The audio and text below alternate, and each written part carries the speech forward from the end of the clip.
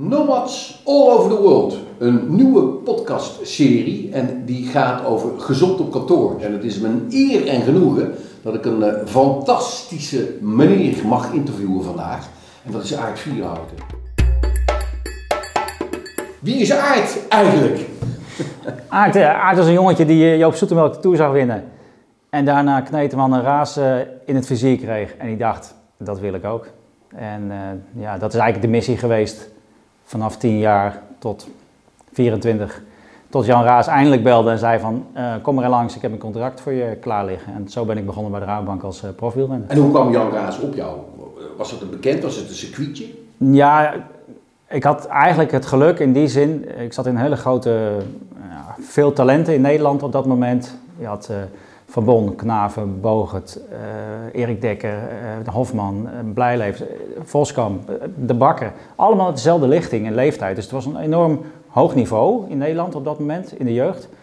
En ik won net te weinig. Maar ik zat daar wel altijd. Maar was het daarom dat jij pas op je 26e echt die profcarrière maakte? Want ja. Nu hoor ik dat, hè? Ik bedoel, kijk naar Mathieu van der Poel, hoe jong die zijn begonnen. Is dat ook veel jonger geworden? Het is jonger geworden. Dat ja, wel? Ja.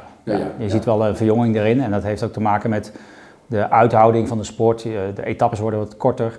Het is wat flitsender aan het worden, het wielrennen. Dus niet meer die 250 kilometer ritten in een grote ronde, maar rond 200 aanhouden of zelfs 150 kilometer ritten. Dus er is meer dynamiek in. Ja, en een jong sporthart kan net even iets meer verdragen als iemand van 36. Dus die moet er flink aan trekken.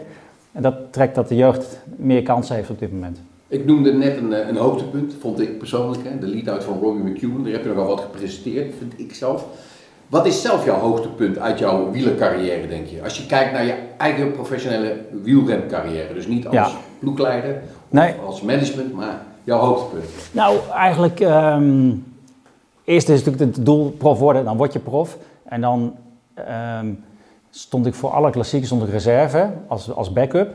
Maar in de eerste klassieker van het seizoen brak Henk Vogels zijn sleutelbeen. En ik zat zo op de bank, mijn ploegmaat heeft zijn sleutelbeen gebroken. Want ik viel uiteindelijk in en ik mocht Parijs-Roubaix rijden en de Ronde van Vlaanderen. En dat was voor mij wel zo van, oh, hier heb ik altijd naar gekeken. En dat was in je Rabobank? Naar verlangd en nu sta ik daar gewoon. Ja. En heb ik die wedstrijd ook gelijk allemaal gereden. Ik heb ze gelijk allemaal uitgereden. En dat heeft wel bepaald mijn carrière uiteindelijk, want de zogenaamde kenners van toen, die dachten, hey, dat ventje komt over, doet mee, doet zijn werk, doet dit, dat, komt over de finishlijn, rijdt 260 kilometer klassieker uit als eerstejaars, daar kunnen we wel wat mee. En dat heeft eigenlijk wel een mooie richting gegeven voor mijn carrière. En dat ik uiteindelijk merkte dat ik niet zo makkelijk die massasprint won, maar een ploegmaat daar veel beter bij was. En dat ik net dat schakeltje kon zijn om te zorgen dat hij nog meer rendement uit zijn sprintoverwinning uiteindelijk kon halen. Toen dacht ik, dat is ook een richting. En daar kun je ook, als je daar consistent in bent, kun je daar natuurlijk een hele mooie carrière. We hebben in ieder geval dus 2 hoogtepunten. Hè? Ja. Mijn hoogtepunt blijft toch jouw lead-out werk voor Robbie McEwen. Vond je dat niet lekker? Of wilde je toch niet die lead-out zijn? Ja, tuurlijk. Het is ook een beetje een proces dat je eerst moet je gaten dichtrijden als jonge gast in zo'n team. En dan vervolgens moet je zorgen dat je na 100 kilometer goed bent. En dan vervolgens zeggen ze, zorg dat je na 200 kilometer bij je kopman bent. Dus dan heb je dus 200 kilometer gedaan en dan moet je goed zijn. En dan zeggen ze, ga de finale doen. Dus dan ineens kom je in de volgende stap. En je merkt ook heel langzaam dat een beetje de stress en de druk groter wordt. En dat voelde eigenlijk heel goed bij mij. En ander soort training ook? Ja, anders trainen. Ja, je moet ook zuiniger omgaan met je energie. Want van jou wordt verwacht dat jij in die laatste 5 kilometer geen fouten meer maakt. Met die sprinter in je wiel. Dus daarin verandert een heel proces. Maar hoe meer stress, hoe lekkerder ik in mijn vel zit. Je hebt ook een dieptepunt meegemaakt. Hè? Voor mij is dat inderdaad een auto-ongeluk met toch je 10 ribben die je brak. Ja. Maar je bent er, ondanks dat iedereen dacht van die komt er nooit meer, ben je gewoon bovenop gekomen. Ja, hoe was dat op dat moment? Ja, dat was wel even slikken, want dan ben je er eindelijk. En ik had toen de eerste keer in de Tour de France gereden. Het liep allemaal super, de klassiekers liepen goed. En dan sta je in een heel nieuw voorjaar, 10 januari, bijna al helemaal klaar voor de klassiekers. En bam, lag je op de grond. En dat was gewoon tijdens een training? Of training in Spanje. En een automobilist had mij niet gezien. Die stak gewoon af, die ging linksaf. En ik kwam ietsje naar beneden rijdend naar hem toe gereden. En, ik had eigenlijk de pech dat ik verbrijzelde mijn bekkenkam in mijn bekken. En alle ribben aan die kant, ik kwam precies terug neer op de grond waar de stoeprand was. Dus, op de stoeprand? Op de stoeprand. Ja. En daar ging het helemaal mis. En toen was dan wel de eerste reactie van de artsen van, nou, dat wordt een lastig voortzetting van je carrièreverhaal. En toen kreeg ik na 12 dagen bezoek in het ziekenhuis in Nederland van Gerrit Kneteman. Ons veel te vroeg ontvallen kneet. Maar die had iets bij zich en die had een klein trapstelletje van een heel klein kinderfietsje bij zich. En die zei, Aart, wat ze ook allemaal over je zeggen, het gaat erom wat jij wil. En als jij jouw carrière wil voortzetten, dan begint het vandaag. En toen pakte hij dat ding vast, toen liet hij dat zien, had hij op een plankje gemaakt, een heel klein trappetje aan.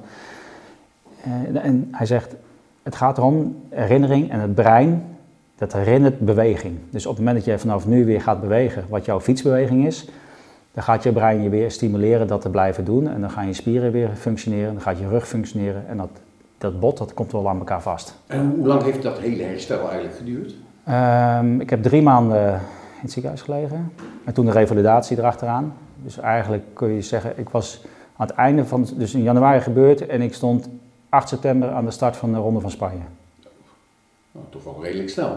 Eigenlijk, bijna te snel. Is dat ook een van je inspiratiebronnen geweest voor eigenlijk het eerste boek, het tweede boek voor jou, wat ik wel gelezen heb. Het eerste boek Wielrenner niet, maar dit boek heb ik persoonlijk van je gekregen. Ja. Ontzettend dankbaar voor. Het boek Kopwerk. En ik zie dat je het daar met name hebt over, waar je het net ook over had, over hersenen, brain, ademhaling en training. Ja. Is dat een inspiratiebron geweest voor dit boek?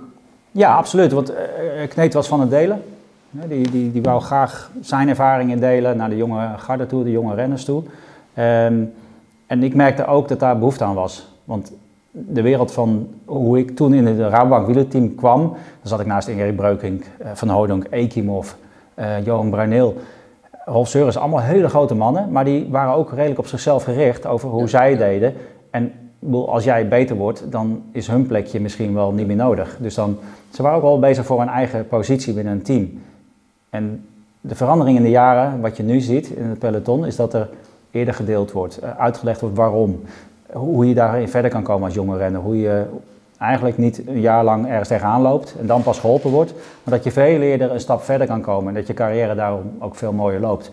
Ja. En dat delen, heb ik op een gegeven moment gedacht, ik ga een boek schrijven. En in dat boek, ik weet wat erin staat, maar kun je een beetje kort vertellen, voor mij is de kern wat ik er heb uitgehaald, laat ik dan maar verklappen, ademhaling. Kun je een beetje kort vertellen wat je daarmee bedoelt? Ja, wielrennen is zo'n mooie sport, je kunt er alles in kwijt. En je kunt er een speeltje van maken, je kunt een fiets van €300 kopen, maar ook eentje van €13.000. Dus je kunt er alles in kwijt. Maar als je fiets de mooiste en de lichtste fiets is, je bent op gewicht, zeg maar, je traint 3 keer in de week.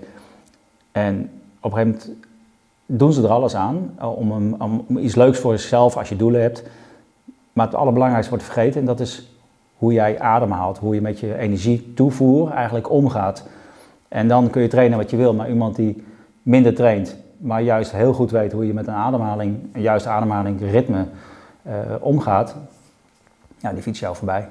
Ik kan het niet simpeler uitleggen. Ik heb voor elke interviewer altijd een vraag en ik denk dat dit de tip gaat worden. Zou jij inderdaad een tip voor onze kantoorbedienders en kantoorklerken dadelijk daarop willen zetten? En ik denk misschien gaat het wel over ademhaling, maar toch is het de vraag of je aan het eind van het interview toch een korte tip wil hebben voor ons, zodat we inderdaad ook beter en gezonder in ons velletje zitten. Ja.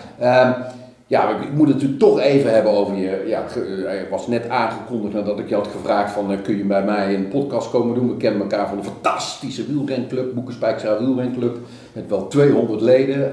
Daar zijn we heel blij mee dat je ook lid bent geworden in onze club al sinds een jaar of wat. Maar wat ga je nu exact doen? Want ik vind het een hele moeilijke naam, moet ik eerlijk zeggen. Ploegleider van Qhubeka-Assos. Qhubeka-Assos, maar dat was het oude NTT en het oude Dimension Data team. Het is een Zuid-Afrikaans World Tour team, vergelijkbaar met het Jumbo team in Nederland. Hetzelfde licentie, hetzelfde wedstrijden. Opgestart met de intentie om de Qhubeka Foundation, en Qhubeka is Zuid-Afrikaans voor moving forward. Dus maak een volgende stap. Zorg dat de boel gaat rollen. Zo. En dat is eigenlijk bedacht door de initiator van de foundation om simpele fietsen, stadsfietsen zoals wij ze kennen, maar dan nog iets simpeler, te schenken aan verschillende stammen in Zuid-Afrika, dat kinderen op die manier niet 2 uur hoeven te wandelen naar school en ook weer 2 uur terug, maar dat ze in een half uur fietsen naar school kunnen komen en weer op die manier thuis komen. Dat er meer beweging komt, dat ze meer vrijheid krijgen doordat ze een fiets hebben. Zo is die foundation uiteindelijk opgericht. En het is steeds groter aan het worden en steeds groter ook ontwikkeld. Inmiddels staat er ook een fietsenfabriek, dus ze kopen geen fietsen meer uit Azië, maar er is een eigen fietsenfabriekje, ook weer voor de werkgelegenheid. Mensen bouwen daar de fietsen die de foundation weer verdeelt over verschillende... Maar daar gaan de profs ook niet op rijden? Die gaan wij niet op rijden, maar dat is de basisoorsprong waar het team vandaan komt. Ja. En inmiddels... Dus het is wel leuk, het heeft toch een connectie met ons. Hè? Het zijn Afrika-stammen. Ik bedoel, we hebben hier de Maasai, een van de mooiste stammen uit Afrika. Het zijn dus eigenlijk ook nomads all over the world. Hoe mooie inkopper kunnen we hebben? Beter niet, denk ik. Nee. Dus ik begrijp ook, dat is best een grote ploeg. Hè? Het zijn best wel veel mensen. Absoluut, ja. Hoeveel renners zitten erin? We hebben nu 27 renners en 6 ploegleiders, coaches. Dat is een dubbele functie. We hebben 3 trainers, er zijn 4 artsen, er zijn 12 verzorgers die zorgen voor de massage, zorgen voor het eten. Er is een chef-kok, er is een kookwagen, er zijn 2 bussen, 2 vrachtwagens, dus ook vrachtwagenchauffeurs, buschauffeurs. Techniekers? Ja, ik heb er 11 op de lijst staan. Het is een behoorlijk groot team, dus hoe groot is dat hele team bij elkaar? Ik heb ze gisteren geteld, 76 man. 76 man, en daarmee ga je nu op trip? Ja, we vertrekken volgende week naar Spanje, Girona. Dat is wel leuk, een Nederlandse connectie. We zitten daar in de Van der Valk Hotel, waar verder niemand is, alleen onze ploeg. Dus 14 dagen gaan we met de hele BV Qhubeka-Assos gaan wij ons veroveren in dat stekje daar en daar een training opzetten en iedereen kennis maken. Ja, super. Hebben jullie al doelen voor dit jaar? Ja, 2 doelen eigenlijk. Door veel nieuwe renners is het eigenlijk een nieuw team. En dus dat maakt het mooi, want die kun je echt werken aan een nieuw team. Eén doel is dat Italiaanse sprinter, Giacomo Nizzolo, die heeft afgelopen jaar best wat gewonnen, maar de jaren daarvoor verzamelde heel veel tweede plaatsen. Als Italiaan 2 keer de puntentrui gewonnen, maar nog nooit een etappe in de Ronde van Italië. En dat is zijn droom. Goeie sprinter. En ik heb de opdracht gekregen van zorg voor een goede lead-out. Ja, dat dacht ik wel. Ik bedoel, maar heb je die al gevonden, die man die de lead-out moet gaan doen? Ja, ik ben een paar dagen al aan het puzzelen geweest. En ik heb al wat beelden bij elkaar die ik ook ga laten zien. En dat we ook op die manier een aantal trainingen gaan inzetten. Want dat was inderdaad ook waarom Robert McEwen een aantal keer mooi heeft gewonnen. Dankzij jou, een goede lead-out. Ik bedoel, ja, het is ontzettend belangrijk. Ja. Het is eigenlijk onmisbaar voor een sprinter, dat hij echt kan vertrouwen en bouwen daarop. Ja. En wat ik nu al gezien heb in de beelden, is dat Nizzolo af en toe denkt, die ploegmaat, ik pak een ander wiel en is die weg. En laat hij die ploegmaat los. Ja. Dat mag niet meer. Dus jij denkt wel dat als hij meedoet in de Giro, dat ik hem mee moet nemen in mijn lijstje. We maken altijd lijstjes van wie gaat er winnen. De Moeke-toto. In de Toto, in de Moeke-toto. Dus deze moet ik ook meenemen. Ja, die moet absoluut meenemen. Moet ik absoluut meenemen. Ja, ik ben er namelijk ook. Oh, zeker. Ja, dus ik ga achter zijn broek aan zitten. Nou ja, dat moet wel leuk. Even kort nog, als ik kijk naar jouw professionele wielercarrière, hoeveel uren in de week trainde jij? Ja, dat lag tussen de 15 en de 25 uur. 15 tot 25 uur. En was dat alleen op fiets? Nee, want dat is een beetje een misvatting in het wielrennen. Rusten is ook trainen. En ademhaling... Zit je in die 15 tot 25 uur? Nee, dat niet. Nee, dat is puur fietstraining. Fietstraining, maar doe je iets aan kracht en fysiek, en, zoals de schaatsers? Minder goed. Ik heb aanleg, als ik 3 keer train in de sportschool, dan word ik al een mannetje. En dat is heel gevaarlijk, want er komen ook heel veel spieren bij die je niet nodig hebt. En als je bergop rijdt en je bent 2 kilo zwaarder door alleen maar spieren die je niet gebruikt, ja, dan hou je ze niet bij. Nee. Dus je moet kijken naar welk type persoon ben je, wat voor spieren heb je. Voor een klimmer is het interessant, want die maakt namelijk heel weinig spieren aan, maar die worden wel sterker. Dus die komt in gewicht niet zoveel aan, maar die wordt wel heel sterk. Die wordt echt sterk. Apart fysiek getraind. Ja. Hebben jullie dan ook een fysieke trainer of is dat? Ja, echt iemand die gespecialiseerd is op gewichttraining. Ja. En die dan ook gebruikt wordt voor de wielrenners die daar wel actief mee kunnen zijn.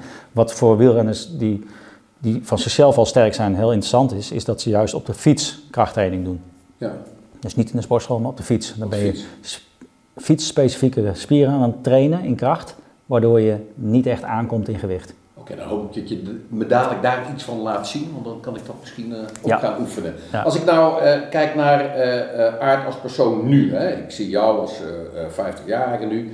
Eigenlijk heb jij de looks en de gezondheid van een 30-jarige kantoorklerk. En wat we eigenlijk willen verzorgen is dat de mensen die op kantoor werken, die bewegen nauwelijks 30 minuten per dag. Je hebt het net over 15, 25, maar ik ben wel benieuwd naar jouw bewegingsritme nu. Ja. Hoeveel uren per week beweeg jij nu? Als ik snel optel, 2, 5, 7 uur. 7 uur in de week? 7 uur in de week. Ben je actief bezig? Actief bezig. Zonder de loopjes en alles erbij, maar je bent echt 7 uur actief bezig met sporten. En dat is met name fietsen? Voor mij is het voornamelijk fietsen. En de laatste tijd ook even de middagpauze gebruiken om te wandelen.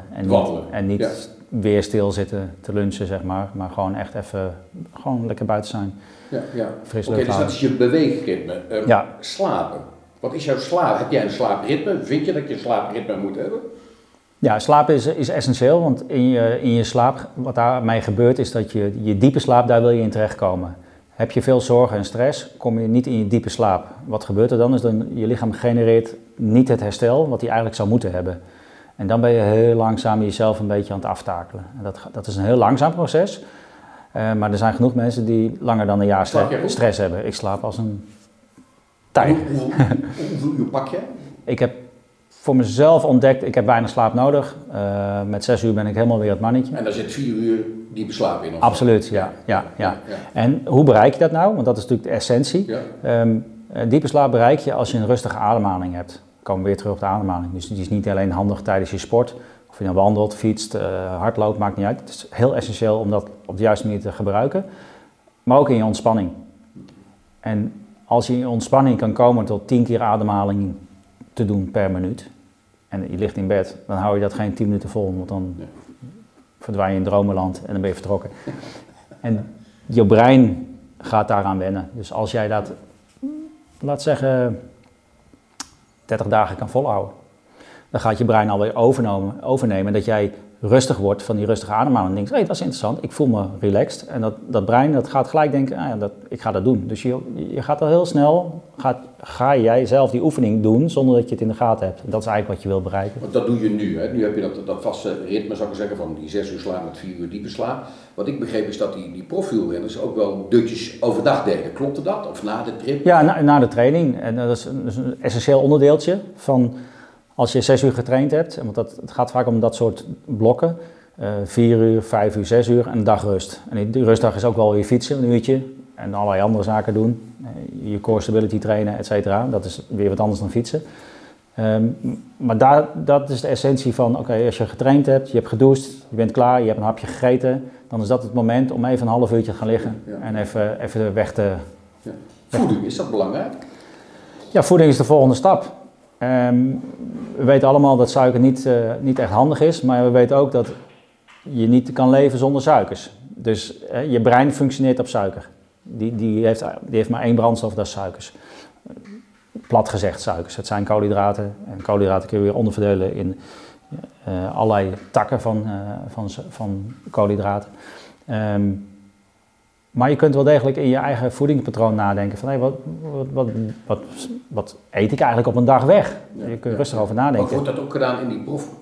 Ja, het is zeker. Is dat voor iedereen een apart dieet of is het voor iedereen hetzelfde? Ik zie iedereen altijd die heerlijke pasta's eten en toch stiekem een glaasje wijn s'avonds als ze iets gedaan hebben. Ja, maar beloning na de arbeid is belangrijk. Dat mag wel. Ja, je moet natuurlijk ook je geest prikkelen in die zin. De ontspanning mag er ook bij horen. Ja.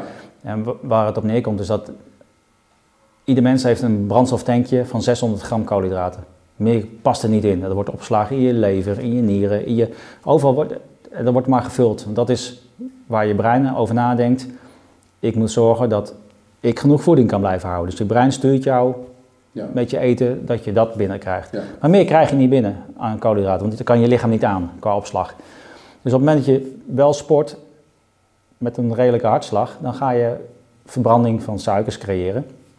Waardoor je brein op een gegeven moment denkt, ik heb weer nodig, dus die stuurt jou weer om te eten. Nou, ditzelfde proces gebeurt als je achter je bureau zit met een hoge ademhaling. Dus heb jij geen rustige ademhaling terwijl je aan het werk bent, achter je computer, met vraagstukken, met Zoom-meetingen, tegenwoordig de Teams. Dan ben jij dus eigenlijk stiekem dat motortje aan het aanzetten en koolhydraten aan het verbranden. Ja. En dan zegt jouw brein, ik heb koolhydraten nodig. En die stuurt een klein beetje van dat insuline naar je toe, waardoor je niet kan bedwingen om even een stroopwafel, wat gummibeertjes van je buurman uit zijn grote pot die op zijn bureau staat. Je kunt je niet bedwingen om daar vanaf te blijven. Ja. Als ik dus kijk, ik heb het over voeding, we hebben het even over drank gehad. Goed, beloning, een stukje, een lekker glaasje wijn moet kunnen af en toe natuurlijk. Hè, maar ook tijdens het sporten. Hè, ik bedoel, je hebt zoveel verschillende adviezen. Ik ben nu weer teruggegaan naar gewoon water. Maar wat drink jij? Toch weer iets erin of niet erin? Tijdens sport altijd iets erin. En normaal, zoals nu ook met veel bureauwerk. Gewoon water. Ik moet aan 2 liter water voor mezelf per dag komen. 2 liter water per dag? Ja. En dan, wat merk ik blijf gewoon stabiel in mijn gewicht. Nou, proost. Ja, in ieder geval. Proost, ja. Dan neem ik een beetje dus koffie is ook lekker. Van het zwarte goud, ja. Supplementen. Voedingssupplementen. Hè? Ik bedoel, je hebt het tal. Hè? Ik bedoel, nu zitten we in deze tijd dat iedereen roept, je moet supplement D3 en zink gebruiken. Maar als ik kijk naar jou, gebruik jij nu supplementen op dit moment? Zaken die je bijvult of vult? Ja, wat ik zelf gebruik is dus de D3, vooral in de winter. Heb ik altijd eigenlijk gedaan. We hebben gewoon zontekort, dat is gewoon een vaststelling. Hebben dan bijvoorbeeld die Italiaanse renners dat veel minder? Ja, we hebben er minder last van. Ja. Ja, die hebben veel meer zonuren. Ja. En de wielrenners over het algemeen zoeken ook een beetje de zonnige oorden op om daar fatsoenlijk te kunnen trainen. Dus die komen wel aan het goede onderdeeltje. En daarnaast heb ik vitamine E. Vitamine E wordt een beetje onderschat, want het is eigenlijk een vitamine die je heel erg nodig hebt voor je huid. Dus dan blijf je ook 30. En daarnaast zorgt het voor een goede binding met je rode bloedcellen. Dus dat heeft ook nog een functionele werking op dat gebied. En gebruik je magnesium?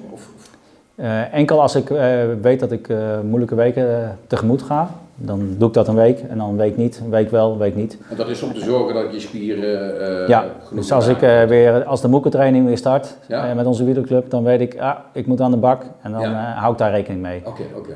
Ja. Iets anders, hè? In het gezond, gelukkig leven spelen volgens mij emoties ook een hele belangrijke rol. Kunnen huilen en kunnen lachen. Is dat zo? Is dat ook in de wielersport? Absoluut.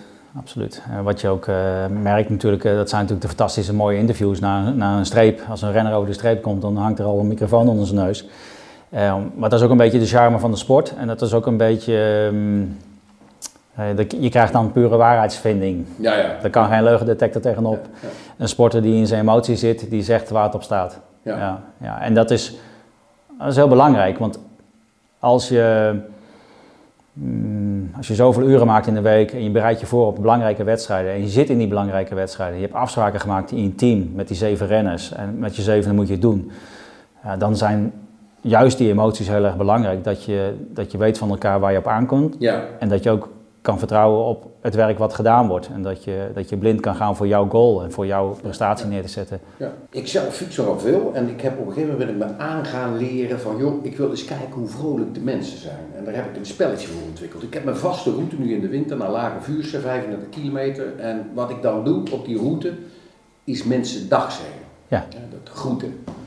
Gemiddeld kom ik 80 mensen tegen. En ik merk de laatste tijd dat mensen dat heel vreemd vinden, want groeten bestaat eigenlijk niet meer. Wel in de dorpen, in de oude dorpskern, Balaricum zeg je elkaar nog wel dag. Maar kom je ergens op de hei in Hilversum, dan staat iedereen helemaal verbaasd te kijken. Ja.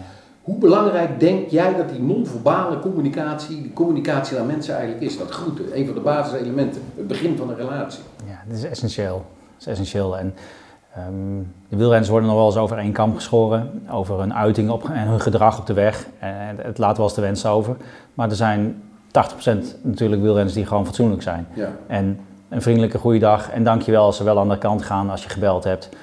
Je merkt daar gelijk een respons van, vriendelijk, graag gedaan, hoor je er nog achteraan. Dus het is een heel belangrijk onderdeel. En mensen zijn verbaasd, dat klopt. Ik merk het zelf ook. En mijn vrouw Mirjam die is daar ontzettend goed in om mensen aan te kijken en vriendelijk goeiedag te zeggen. En je merkt al dat je maakt de mensen ook vrolijk. Je geeft hen ook een klein beetje energie van jouw energie mee. Ja. En dat is fijn om te doen. Ja. Nou, voor mij is echt een verademing. Ik zag hem nu ook weer met Mathieu van der Poel met een interview. Ik kijk natuurlijk altijd naar de Belgische tv-zender. En daar werd hem gevraagd van, nou je was wel top hè. Je hebt Wout wel helemaal alle kanten en hoeken laten zien. Waar hij dan heel nederig zegt van, ja alleen, ik had vandaag goede benen hè. Maar ik ben er nog afgereden hè. Vorige week 5-6 minuten. Hè? Dus ik vind dat toch wel een schoolbeeld geworden van een sporter die heel nederig is. Ja. Is dat wat we meer gaan zien, ook in jouw ploeg? Ik hoop zijn die Italianen wat feller? Nou, ja, voor mij mag hij lekker fel blijven. Die sprinters moeten fel blijven. Maar voor Mathieu, het is een buitensporig goed persoon. En hij heeft ook in zijn jeugd, heb ik hem meegemaakt als junioren bondscoach, was correct. Dus zat hij bij jou in de Nederlandse selectie. Ja. En daar zei hij van, ik wil het WK rijden, maar ik wil niet die voorbereiding doen. Ik zei, dat is dan jammer Mathieu, want jij zult je ploegmaten moeten kennen, want zij zullen voor jou de kolen uit het vuur moeten halen tijdens die wedstrijd en zorgen dat jij in positie blijft om te winnen. Ik zei, ja, maar goed, ze kunnen toch ook gewoon doen wat we vragen. Ik zei, nee, dat gaan we niet doen. Jij gaat gewoon een aantal wedstrijden mee. Je mag best meekijken. Kijk naar je trainingsprogramma. Kies er een paar uit. En zo gaan we naar het WK toe. En we kregen later zijn vader aan de telefoon. En Adrie. En oud-ploegmaat van de Rabobank weer geweest bij mij. Dus het was wel heel erg grappig. En die zei van, Aart, heb je goed geregeld. Want het scheelt mij weer een hoop praten tegen hem. En nu is er geen weg terug. Nu moet hij kiezen. Dus hij moet nu een aantal wedstrijden kiezen. Maar, dus hij is gegroeid in zijn rol als... het is eigenlijk hetzelfde als alles voor elkaar.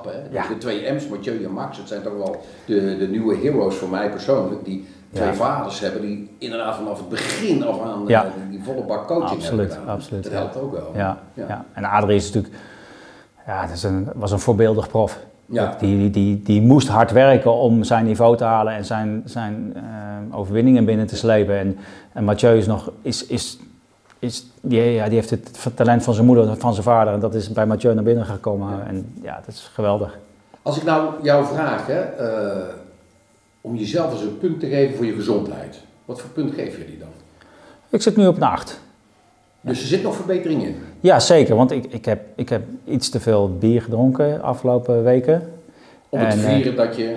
Nee, dat niet alleen, maar gewoon... Ja. Kerst, nieuwjaar. Ja, het is een mooi moment dat je iedereen krijgt wat meer rust en wat vrije tijd. En even kunt je wat vrienden opzoeken en die komen bij jou langs. En daar moet je ook van genieten. En dat moet je jezelf niet onthouden.